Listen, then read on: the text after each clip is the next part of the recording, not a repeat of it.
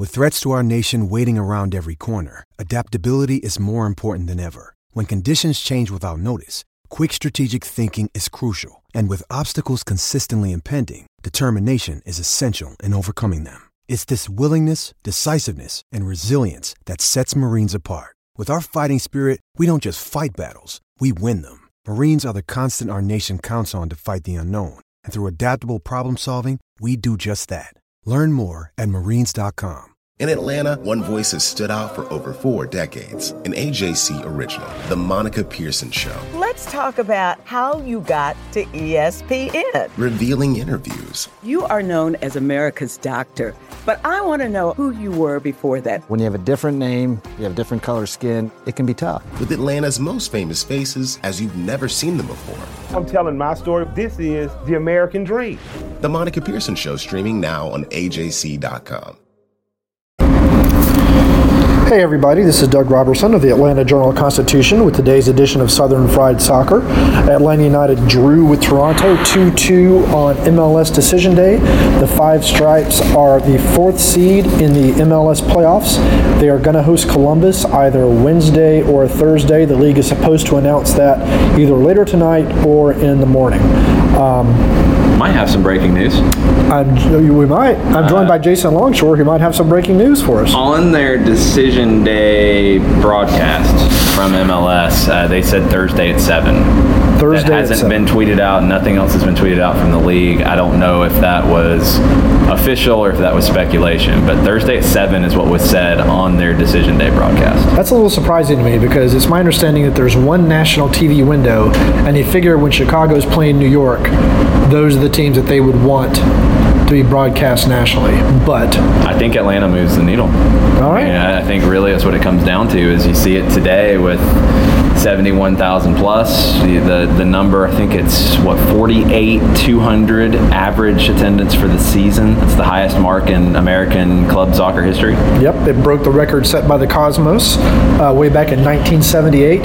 It obviously broke Seattle's mark set in 2015. They set record for highest average attendance, both obviously in history, but total attendance, and overall, I mean, they sold 71,000 tickets. There weren't 71,000 people sitting in the seats. They may have been on the concourse or what, but none of that really matters. Yeah, there's a lot of people in the standing room area and a lot of people on the Sky Bridge. That was pretty packed for most of the day. I'll bet a lot of people probably bought the cheap seats and then moved down. Maybe. Let's go through the goals really fast before we start talking about the game. Yamil Asad scored the first goal on a penalty kick in the 31st minute. The penalty kick was the result of a handball off of his header from just a few yards away. We'll get into the use of VAR in that in just a little bit because it was once again bizarre. Then Toronto tied it up on a goal by Josie Altidore in the 60th minute off a miscommunication between Michael Parkhurst and Brad Guzan.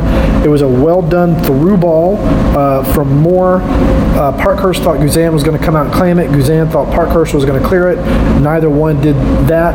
Altidore was able to push through Parkhurst and get his foot on the ball and kind of poke it into the goal. Frankly, it was a kind of a cheap goal. It was a sloppy goal that Atlanta United players admit it was a sloppy goal.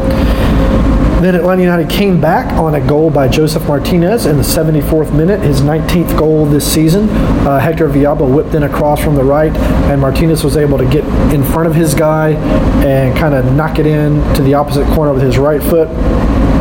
And then in the 84th minute, everyone kind of held their breath because there was a free kick about 25 yards from the goal. It's a pretty good distance away, but everyone knows what Sebastian Giovinco can do with free kicks. And sure enough, he curled it over the wall and into the near post upper right corner, kissed off the crossbar and went in. Brad Guzan said it was probably the only place he could have put it and scored, but he did. Jeff Larentowicz, said it would be a tough goal for everyone else, but Giovinco's done this so many times that he's good at it. Kevin Kratz, known for his free kicks, agreed that it was a free kick taker's free kick. So anyway, Atlanta United still had a couple of chances to score at the end. Anton Walkes nailed a volley that Bono was able to keep out, and then Jeff Larentowicz got his knee on a shot that went over the goal. But let's go back to the first goal, It was a weird play. Assad ahead of the ball. It went off of Drew Moore's hand. You couldn't see it from where we were. We didn't see it. The ball went to the other end of the field. Guzan had it. Play had not stopped, and suddenly the referee stops the play and signals VAR. It had stopped. I think the way that went, if I remember it correctly, Assad goes in for the header. Drew Moore had jumped. He had his hand up. Came off his hand. We thought it just went off the side of Assad's head in real time. Martinez couldn't get it. Toronto broke down the right side. Anton Walk stepped in with a nice challenge, I think on Altidore, if I remember right. But he won the first challenge, but it went backwards, and he was able to recover it before it went out for a goal kick, and I think it ended up going out for a throw, and that's when the ref stopped it. And the thing about VAR, they've said that it's only to be used in situations of a clear and obvious mistake. Those are the words that keep getting thrown out by the league. And in this one, I didn't see it live. We didn't know what they were reviewing. The players didn't either. We were trying to work backwards, like, okay, there's nothing on the Walks challenge that would be reviewed. There was nothing in the box down there. And we start coming back to here, and it's like, well, was there a foul somewhere in the box? Because it had to be a penalty. I thought maybe there was an off-the-ball elbow or something like that. Yeah. They were looking at a red card situation. Once we saw a replay, then it's like, okay, that makes total sense. Right. And in that situation, it's not something that the center referee could have seen. It's not something the assistants probably would have seen. They probably wouldn't have been in position to. That's the role of the VAR. Mm-hmm. And it was correct. I mean, you see the replay, it's absolutely a handball. Assad's header is going on frame from that distance inside the 6, and you have to call that handball. So that was the odd piece of news from the game. The good piece of news from an Atlanta United fan's perspective and team perspective was the entrance of Miguel Almiron, who has missed the past 4 games with a hamstring injury, as well as Chris McCann, who started and played, I think, the whole game. He played the full 90. He looked good. But Almiron came in. How did you think he played, Jason? I thought you could see a noticeable change in the speed of play and just in the electricity of this team once Almiron came on. I think it unlocked a lot of things for Joseph Martinez. He seemed to be getting frustrated before that, and it seemed like the team was responding to Joseph's frustration by trying to feed him more and forcing things to him. So everything just seemed disjointed. Almiron came in and looked like the Miguel Almiron that we've seen all season. He didn't look like he had lost a step. He looked very smooth. And the second goal for Atlanta started with an Almiron pass out wide, a quick decision, a quick pass, which is something that I think has been an issue with the team as they've missed him. Is they've slowed down their play, and at times it seems like they overthink their attacking play. Almiron plays quickly and decisively, and that ball out to Villalba, then Villalba with a quick cross into Martinez at the 6. That's where Joseph's going to eat all day. At the same time, we were talking about this before we started this broadcast. We both kind of agreed that they're not playing as patient as they have been during the season, where they would kind of work the ball left and right and try to create seams. Instead, they're continuing to pound the ball down the middle over and over and over again. And when you do that, you lose possession and you put your defense back under pressure. So it's going to be interesting to see what happens Wednesday or Thursday when they host Columbus.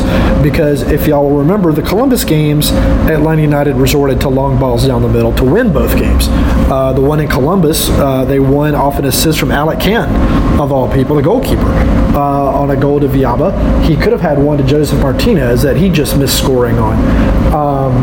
Martino referenced this in his post-game press conference, that Columbus made us play in ways that we aren't used to playing.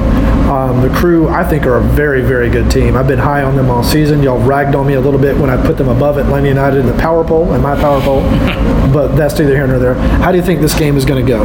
They're a better team than they were when Atlanta played them earlier. They needed to move Ethan Finley on. He was just out of sorts in Columbus and holding that team back. Pedro Santos, very good signing. They're dangerous. They're different than they used to be. They attack through the middle more than they ever have. They used to be a team that would pound it down the flanks and put in crosses to Kai Kamara. Now they're a team that likes to play through the middle with their wingers, Meram and Santos, cutting inside. They're inverted wingers. I actually kind of like that matchup for an Atlanta perspective, because then you're playing into the teeth of Lorenowitz and Carmona, which I feel is the best defensive midfield pairing. And with Leandro Gonzalez-Perez coming back, right, you should be back to that setup. The question is Parkhurst.